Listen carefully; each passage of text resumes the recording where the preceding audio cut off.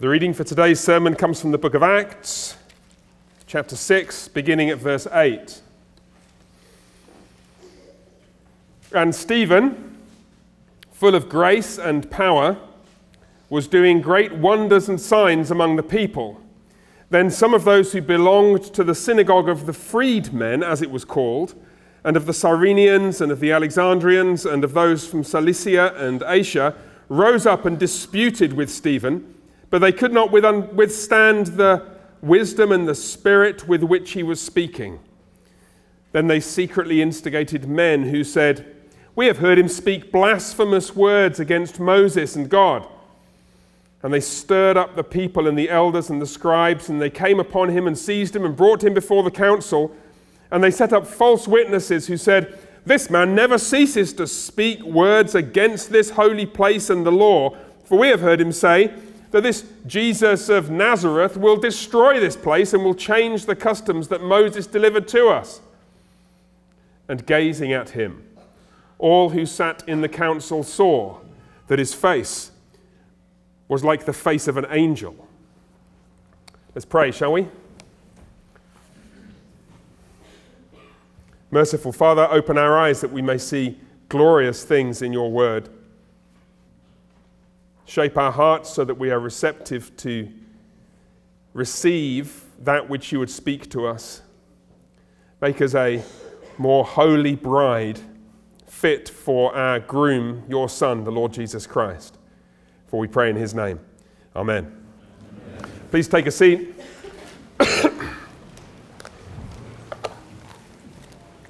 And let me add my welcome to that given earlier to those of you who are visiting us today, particularly the friends and family of the Byrams. It is wonderful, really wonderful for us to have you with us. We're so glad you could make it to join us here today.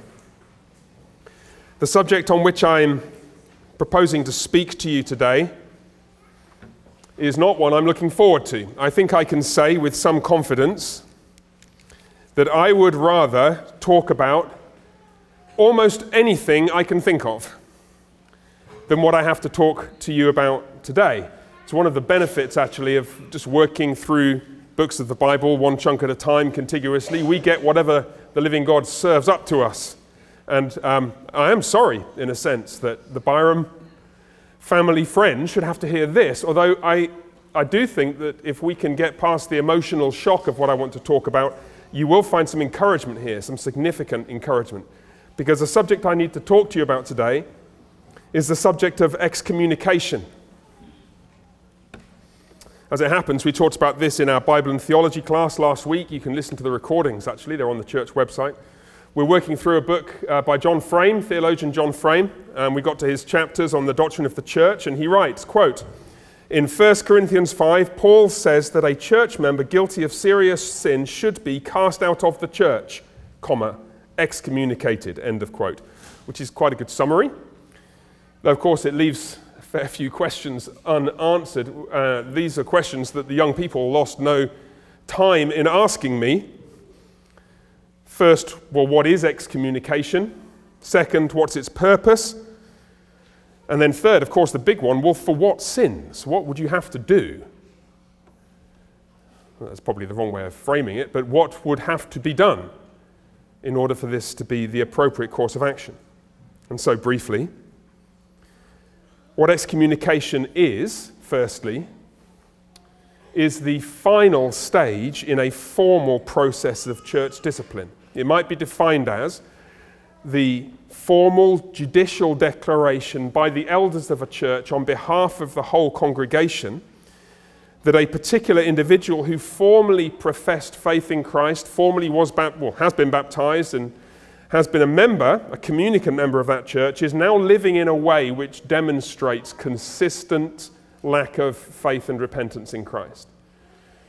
And so they're cut off from communion, hence excommunicated, cut off from the Lord's table. You can see a partial parallel with baptism, or perhaps an anti-parallel with baptism. Excommunication is not a sacrament, but nonetheless, in baptism, we make a formal, public, liturgical statement that this person belongs to Christ. They're part of the family of God. They belong among the people of God and are blessed by him. In excommunication, we make a formal, sorrowful affirmation with tears in our eyes that this person who once occupied such a status no longer does, and that they're not a member of the people of God, that they're not saved, that they're not living in a way which is consistent with Christian faith. So that's what excommunication is. So why would you do this? And it would be very easy to misunderstand this as some kind of medieval Catholic throwback or kind of legalistic approach to the Christian life. That is not the purpose of excommunication.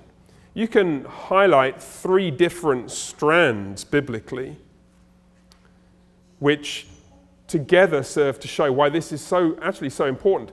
The first is towards the individual themselves. It's an act of love.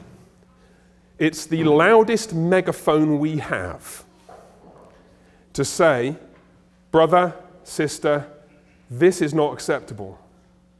We love you. We want above all else for you to be restored to Christ and his people, and you are not. You are not, and this can't carry on.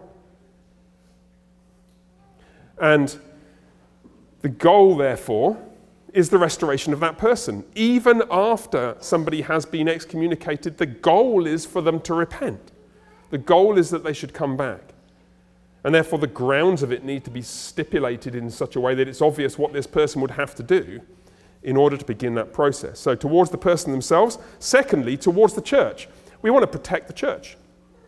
As elders, we have a responsibility to do that. Some sins are quite damaging, destructive to others in the church. Of course, there's also, I hesitate to use this word, but there is a, if I say deterrent, that's not quite right. It's a let all Israel see and take warning. Isn't there? To quote somebody. And frankly, there is also and this is one of the positive pastoral fruits of thinking about this. There is a sense of reassurance. Let me explain what I mean by this. Every couple of months, somebody, normally a man, normally in his early 20s, comes to me deeply troubled that sins that he's wrestling with are indicative of lack of true faith in Christ. And they're normally always pretty much the same sins. And normally, I'm trying to reassure him that, well, look, the people I'm really worried about are not the folks who are coming to their pastor to confess this particular issue, right? We see in you genuine faith, genuine repentance, and a genuine sorrow for this sin. But there's another way of giving assurance to such a person. There is a liturgical element to assurance. You heard Pastor Shaw earlier declare, in the name of Jesus, your sins are forgiven. How do you know your sins are forgiven? Well, you heard it. You're here. How do you know you're welcome at the Lord's table? Because in about 2.5 hours, I'm joking, in about 40 minutes, you're going to eat at the Lord's table. How do you know you're one with Christ? Because you're going to take him into yourself. Can you see? Let me turn it around. I promise that if we as a session discovered that you were living, any one of you, in such a way that was inconsistent with Christian faith, we would tell you, we would exhort you, we would plead with you, and if you refused to change, we would excommunicate you. I promise you we would. And we haven't. Do you not see how critically this issue is, how critical it is for your assurance? We're all post-Puritans, aren't we? We've all learned from the Puritans the vital importance of the heart, which is one of the great blessings of our Reformed Puritan heritage. And yet, one of the mistakes of some, not all, some of our Puritan forefathers in the faith was to neglect the significance of the public liturgical affirmations of somebody's genuine faith in Christ. And so sometimes you see our Puritan friends, and Jonathan Edwards among them, who's kind of American Puritan, disappearing down this rabbit hole of self-examination and introspection. And I can find nothing in myself that is worthy. Of course you can't find anything in yourself that's worthy, for goodness sake. We come to Christ as those who need forgiveness. Christ Jesus came into the world to save sinners, and you're here. You are right to draw the conclusion that because you've not been cut off from this liturgical assembly, that therefore you are saved. It is vitally important that you know that we would excommunicate somebody of whom that was not true. Otherwise, where is the concrete blessing in you being here? So, towards a sinful person himself, towards the church, and of course towards Christ, we want to preserve the honor of Christ in the world. It is not acceptable that the body of Christ should be known to be a safe space for people to carry on unrepentantly sinning. And tragically, the church is known in that way because, I'll just say it, its pastors do not take seriously and its elders do not take seriously this responsibility. And if they did, the church on earth would testify to the purity of Christ more consistently. And of course, then Christ would have a more purified bride ready to be unveiled for him, Revelation 21 verse 2, on the last day. So for all these reasons, excommunication is an important aspect of our formal ecclesiology. So what would somebody have to do? Third big question.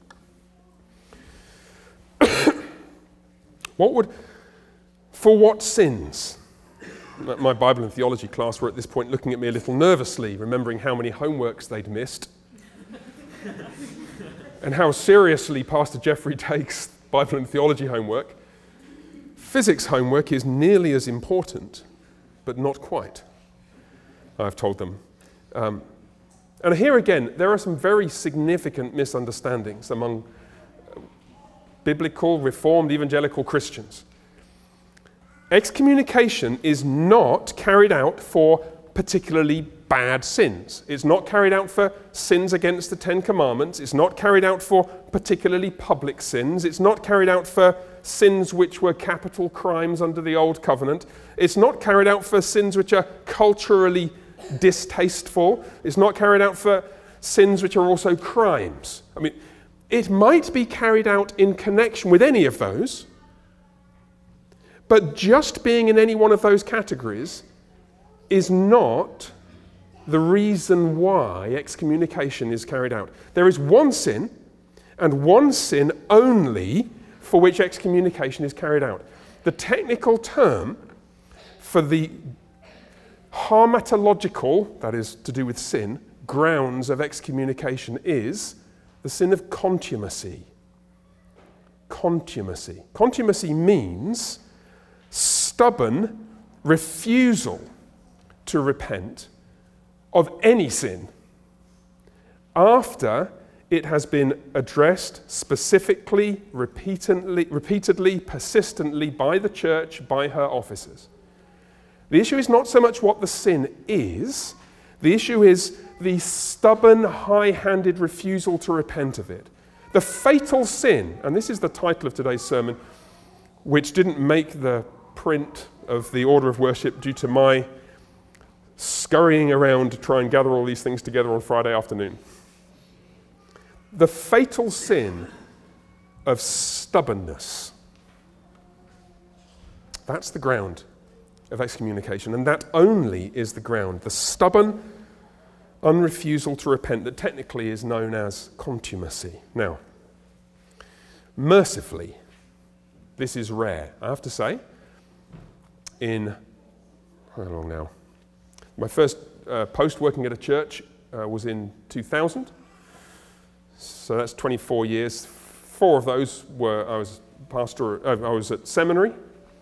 But all that time I was going to churches and obviously was kind of on the inside of some of the pastoral conversations. I have never once been involved in an actual excommunication. At Emmanuel in London, we came this close once. This close, very close. And mercifully, after making the announcement to the congregation that this might be about to happen, when I went to the man's house that afternoon to plead with him one more time, we had a very constructive conversation. He returned to the Lord. But it is not unknown, and it is important that we understand it rightly. There are a number of texts of Scripture. Of course, you're all thinking of Matthew 18. You might be thinking of 1 Corinthians 5. That's the text that John Frame is alluding to in his discussion of this. There are actually other texts, Old Testament texts, that are relevant. Numbers 14, rebellious Israel consigned to die in the wilderness. Think of the book of Judges. That's a series of generational excommunications, in a sense, before the people are again restored.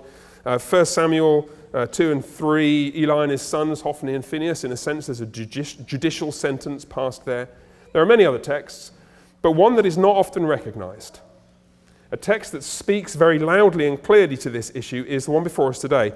Well, actually, it's the long section of the book of Acts from chapter 6, verse 8, all the way down to chapter 7, verse 60. This is the so-called Stephen episode in the book of Acts. Now, you've got to get this in perspective. This episode, just look at it. In my Bible, it occupies 5 columns, more than a double-page spread. If this were a book of the Bible on its own, just this episode, it would be longer than Obadiah, Habakkuk, Nahum, Jonah, Haggai, Jude, Titus, and 2 Thessalonians. It would be longer than Philemon and 2nd and 3rd John all put together. It is huge. It's easily the longest sermon in the book of Acts. It's twice as long as Luke's record of Jesus' Sermon on the Plain, the Lucan parallel to Matthew's Sermon on the Mount. This is to put it in contemporary terms, a pretty big deal. And why would Luke bother to go to all this length? Expensive parchment. Think of how briefly, by contrast, he summarizes Paul's Areopagus speech. Just a handful of verses, a tiny fraction of this. What's the big deal? The answer is, this speech is the formal decree of excommunication for Old Covenant Israel. Just let that sink in for a second, because we're going to explore this in a bit of detail. I realize that's a statement that you might not have heard before, might be a surprise to you. I'm going to be explaining and justifying that claim. This is the formal statement that we're done. This is over. For the Old Covenant way of life and people of God. And what I want to do is we're not going to rush through this, okay? This would be a mistake, I think, to try and preach the whole thing in a single week. Apart from anything else, the reading would take 10 minutes. What I want to do today is orient us, treat it like a book in its own right, orient us to it, look at some details in the section I read, and along the way we will draw attention to some practical implications. Some practical implications that have to do with this process of discipline, let's call it that the church is required to maintain. So first, how can I justify that statement that this is the formal decree of Old Covenant Israel's excommunication? Let me explain. Zoom out as far as you can. Consider the shape of the whole Bible. Consider it from the last text that Pastor Shaw preached on, from Genesis 12 onwards, realizing that 1 to 11 obviously leads into that with Adam and Noah and so on. But from Genesis 12 onwards, for the whole of the Old Testament, what we have is a narrative of God's repeated, lavish grace to his people Israel. Is it not? Think of the kindness of the Lord. Again and again, the Lord reaching out to his people, making promises to them, building them into a community for him, speaking to them, blessing them with his presence, blessing them with his law. And again and again and again and again and again, the Old Covenant people of God rejected their Lord. Again and again, they're called to repent, and again they refuse. There's always a righteous remnant, and there's always a rebuilding process somewhere in the background, but the community as a whole was a rebellious and faithless people as a nation from beginning to end. And it leads to the crisis of the exile. And the worst part of the exile, the worst thing that happened to the people during the exile was not the people of God being sent away from the land. That's not the worst thing that happened.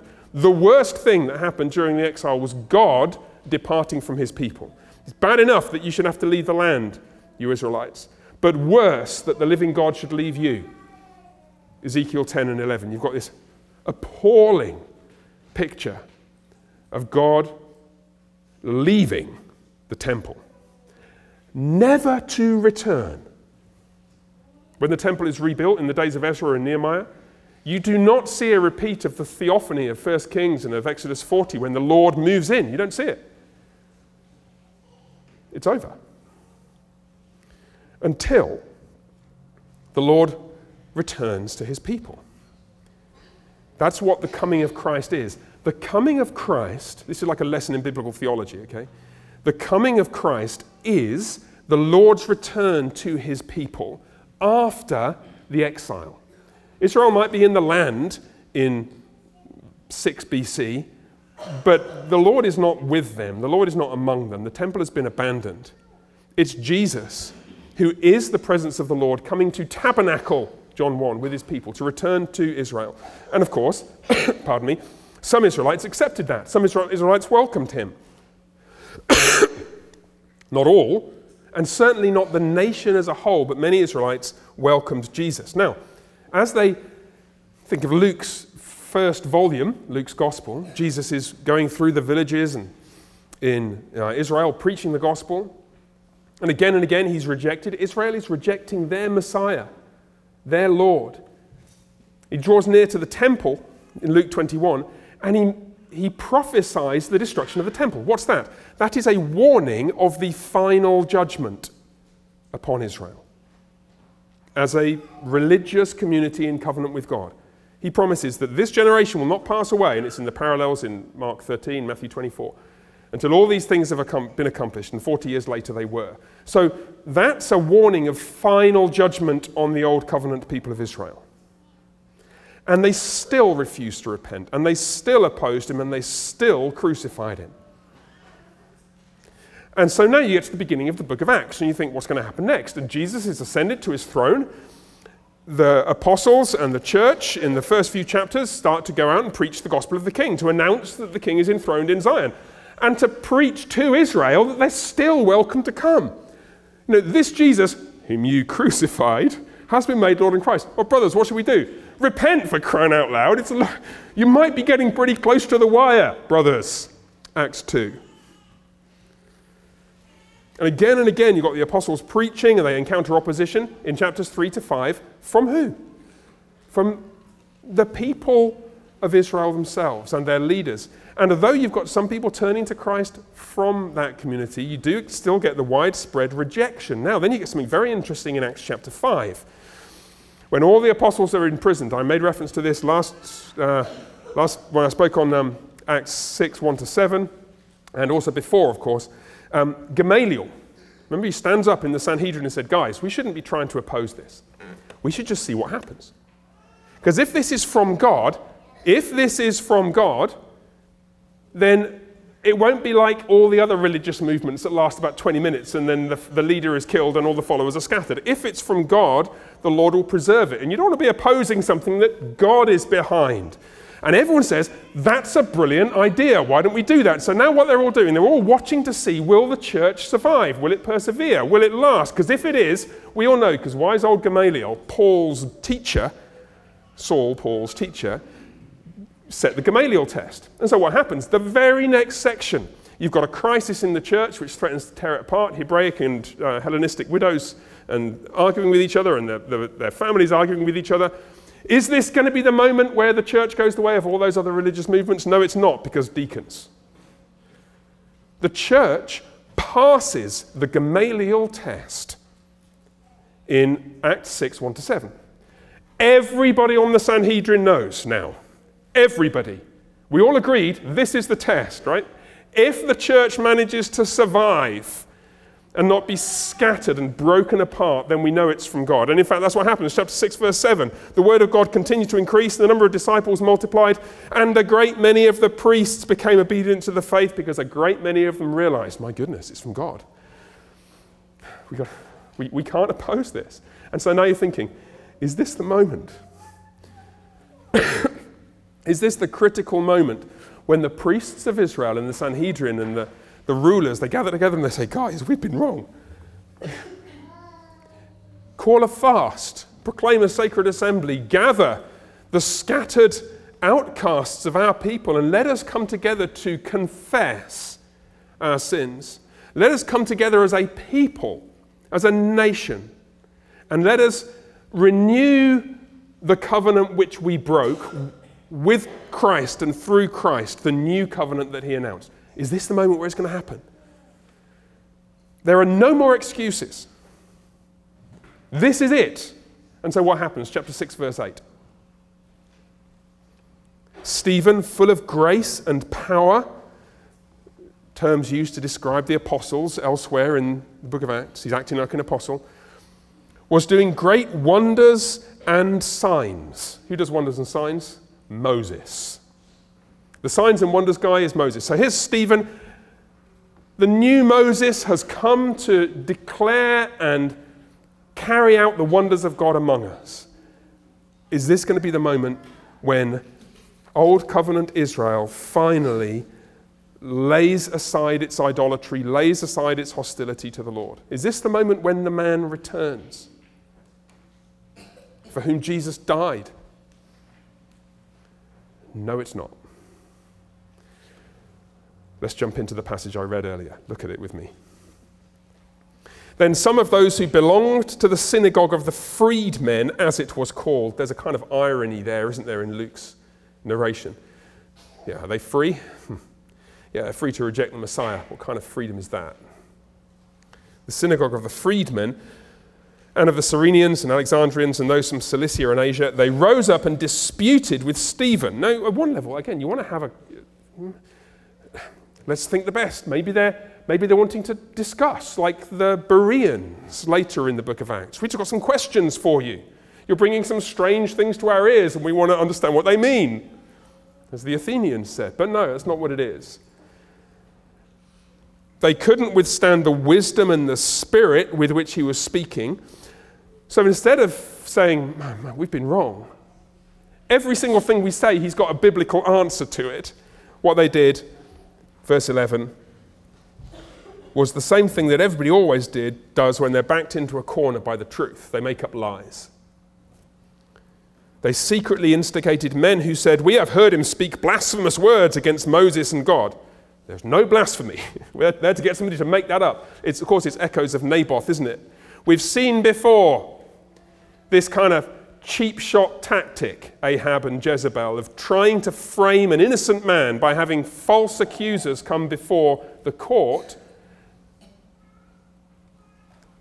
12, verse 12. They stirred up the people and the elders and the scribes, and they came upon him and seized him and brought him before the council, and they set up false witnesses who said, this man never ceases to speak words against this holy place and the law. For we have heard him say that this Jesus of Nazareth will destroy this place and will change the customs that Moses delivered to us. Because if you're going to make false accusations, they have to have enough superficial resemblance to the truth to do damage. You can't just say something that's so outlandish that nobody will believe it. But Jesus did prophesy the downfall of the temple because he is the new temple, and he did change the customs. Yeah, well, he certainly said that you shouldn't be doing that korban thing, and you shouldn't be doing that polish the outside of the cup and the plate thing. Mark 7. Yeah, he did. He did say he changed those customs, and also he came to fulfill or to fill full all of the truth that's in the law of Moses. Yeah, I guess he is changed, but they're deploying the description in a way which is deliberately calculated to be misunderstood in a way which amounts to a charge on which Stephen will be executed. You see what's happened? It's the stubbornness. What happens by the end of chapter 8 is it's not just this synagogue of the freedmen and a few hangers-on, it's the whole of the community that gathers together against the church. But this is the crack in the dam, so to speak. And notice, this is, again, it's one of these lessons that we learn from this text about what is the thing that warrants excommunication. It is the persistent stubbornness, the persistent refusal to repent. It's the stubbornness in the face of multiple exhortations and multiple warnings. It's the stubbornness in the face of all the evidence, all the signs, all the wonders. It's the stubbornness in the face of the repeated pleading. Think of Peter's sermon in Acts 2. And verse 40, with many other words he bore witness and continued to exhort them, pleading with them, saying, please save yourselves from this crooked generation. It's the stubbornness in the face of what all your wise friends say. And somebody who gets to this point will always have foolish friends. But they also have wise friends whom they ignore. Gamaliel. It's a stubbornness in the face of what all your wise friends do. What makes you so different that you get to resist the Messiah? A great many of the priests became obedient to the faith. Why won't you, you synagogue of the freedmen? You think you know better? Well, it's not that they know better. It's just that they just don't want to repent. They want to carry on doing whatever it is that they're doing for whatever reason that they have. And I have to say, you see this in the circumstances, a number of which I have been involved in, which have got a hair's breadth away. The persistent, stubborn refusal to repent in the face of the obvious. Fascinating, verse 15. They're gazing at him, and all who sat in the council saw that his face was like the face of an angel. Now, I don't know what you think when you see that. It doesn't mean like all the little 2-year-olds here. He's got such an angelic little face. That's not what it means. I mean, some commentators suggest it's like a face that's beheld the glory of God, which is true. But there's more than that going on. The angel reference is very significant because of what Stephen is about to do. He is about to propound a reading of Israel's history. He's about to preach the law to them, in effect. Law in the sense of Torah, teaching. Israel's own experience and history. And he is being depicted here as a divine messenger, because angels are the ones who deliver the law. And it mentions that specifically a couple of times during this chapter. So verse 30, chapter 7, verse 30, it was when Moses was 40 years had passed, and an angel appeared to him in the wilderness of Mount Sinai in a flame of fire and a bush. It's an angel that first brings God's message to him. Specifically, it's the law of God, or the teaching of God, the Torah of God, which comes to the people by an angel through Moses. Look at chapter 7, verse 53. You who received the law as delivered by angels and didn't keep it. So there's angels at the end, the old covenant Torah of Moses. There's an angel at the beginning, Stephen. Face of an angel. And you see this elsewhere. To be under the law in Hebrews chapter 2 is to be subject to the angels, or made a little while lower than the angels, under angelic supervision, because the angels deliver the law. Galatians 3:19, the law was put into effect through angels by an intermediary. And of course that makes sense of Moses' shining face in Exodus 34 when he's coming down the mountain and the Israelites can't bear to look at his face, because he's encountered the glory of the Lord.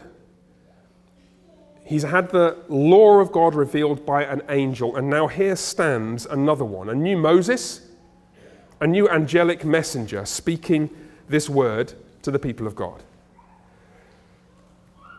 But when we come to the content of that word, we notice some unnerving things.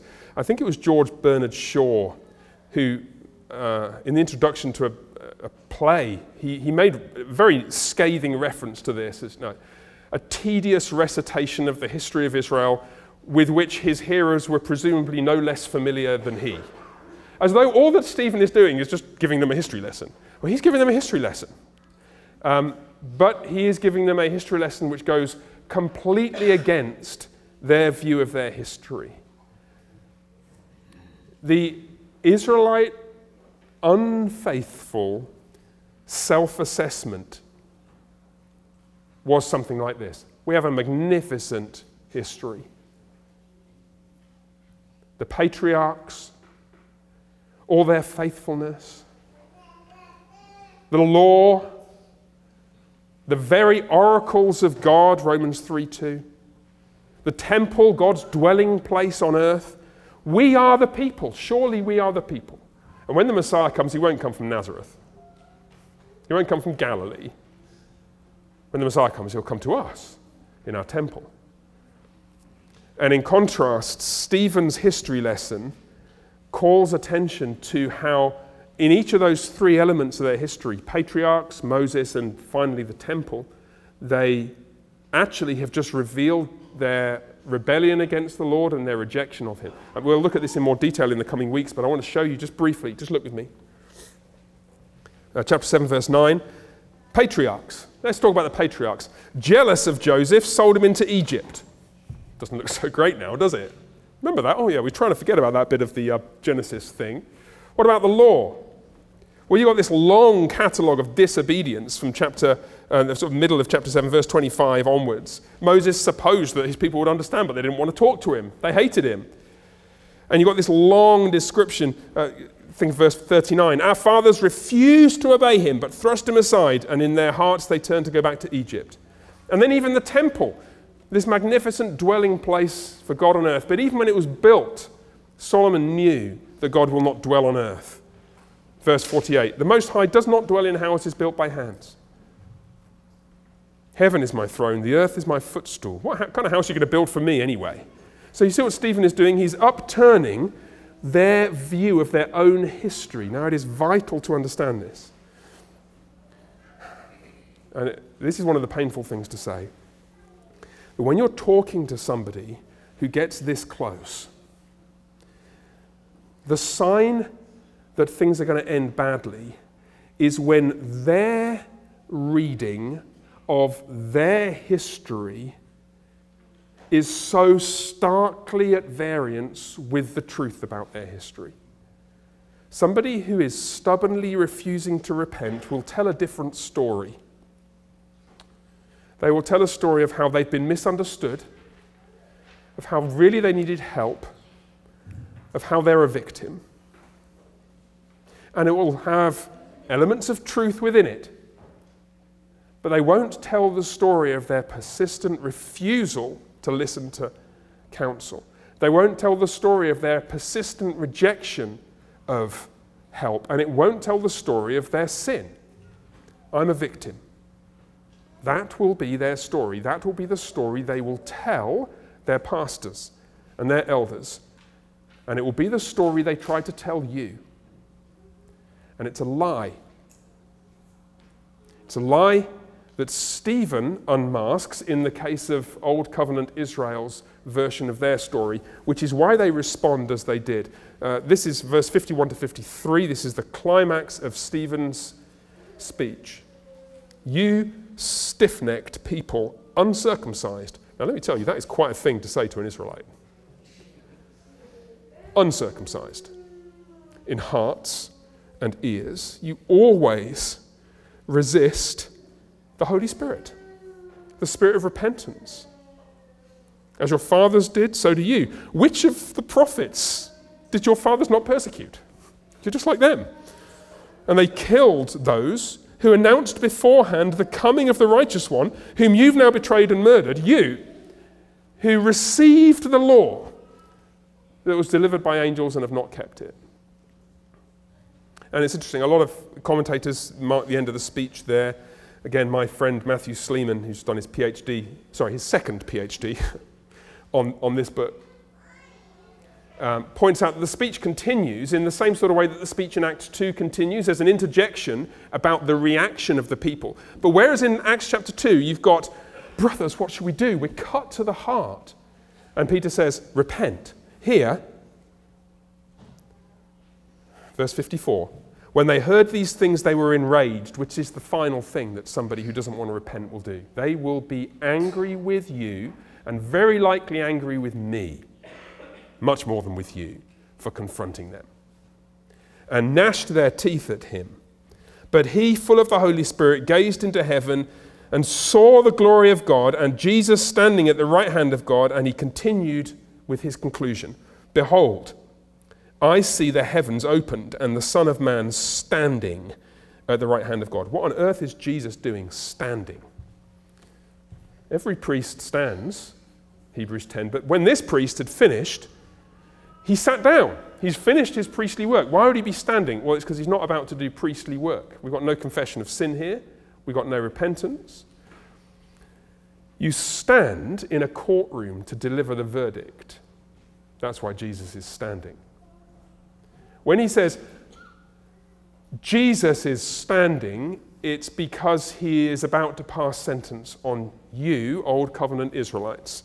A sentence which they abundantly justify, first by stoning him, and then second, Acts chapter 8, verse 1, there arose on that day a great persecution against the church in Jerusalem, and they were all scattered. So you see, the church is scattered, but they're scattered because of their fidelity to the truth, and they will not back down. And it's through that scattering, actually, that the gospel goes out of Jerusalem, away from these people who have just had sentence passed. This is the decree of excommunication. The final judgment will fall bang on schedule when Jesus said it would. This generation will not pass away until all these things have been fulfilled. Look, I am absolutely confident that Stephen would rather have been remembered for preaching any of his other many sermons. We know he preached a lot of sermons. I bet he was a great preacher. And he's remembered for this one. I would rather preach anything else, especially because church discipline doesn't always have the effect we desire. We desire that it should bring a sinner to repentance, and it doesn't always. It didn't here. But fidelity to the truth means that not hastily, not joyfully, but after long periods of pleading and exhorting and rebuking and challenging, and then finally with tears in our eyes we have to say what's true. You're not in communion with God. You're not. And that's what excommunication in all its horror means. Let's pray, shall we? Merciful Father, spare thou them that confess their faults. And we pray for all of your people, wherever they are in the world, who have strayed grievously, that you would spare them. Please. In Jesus' name, amen.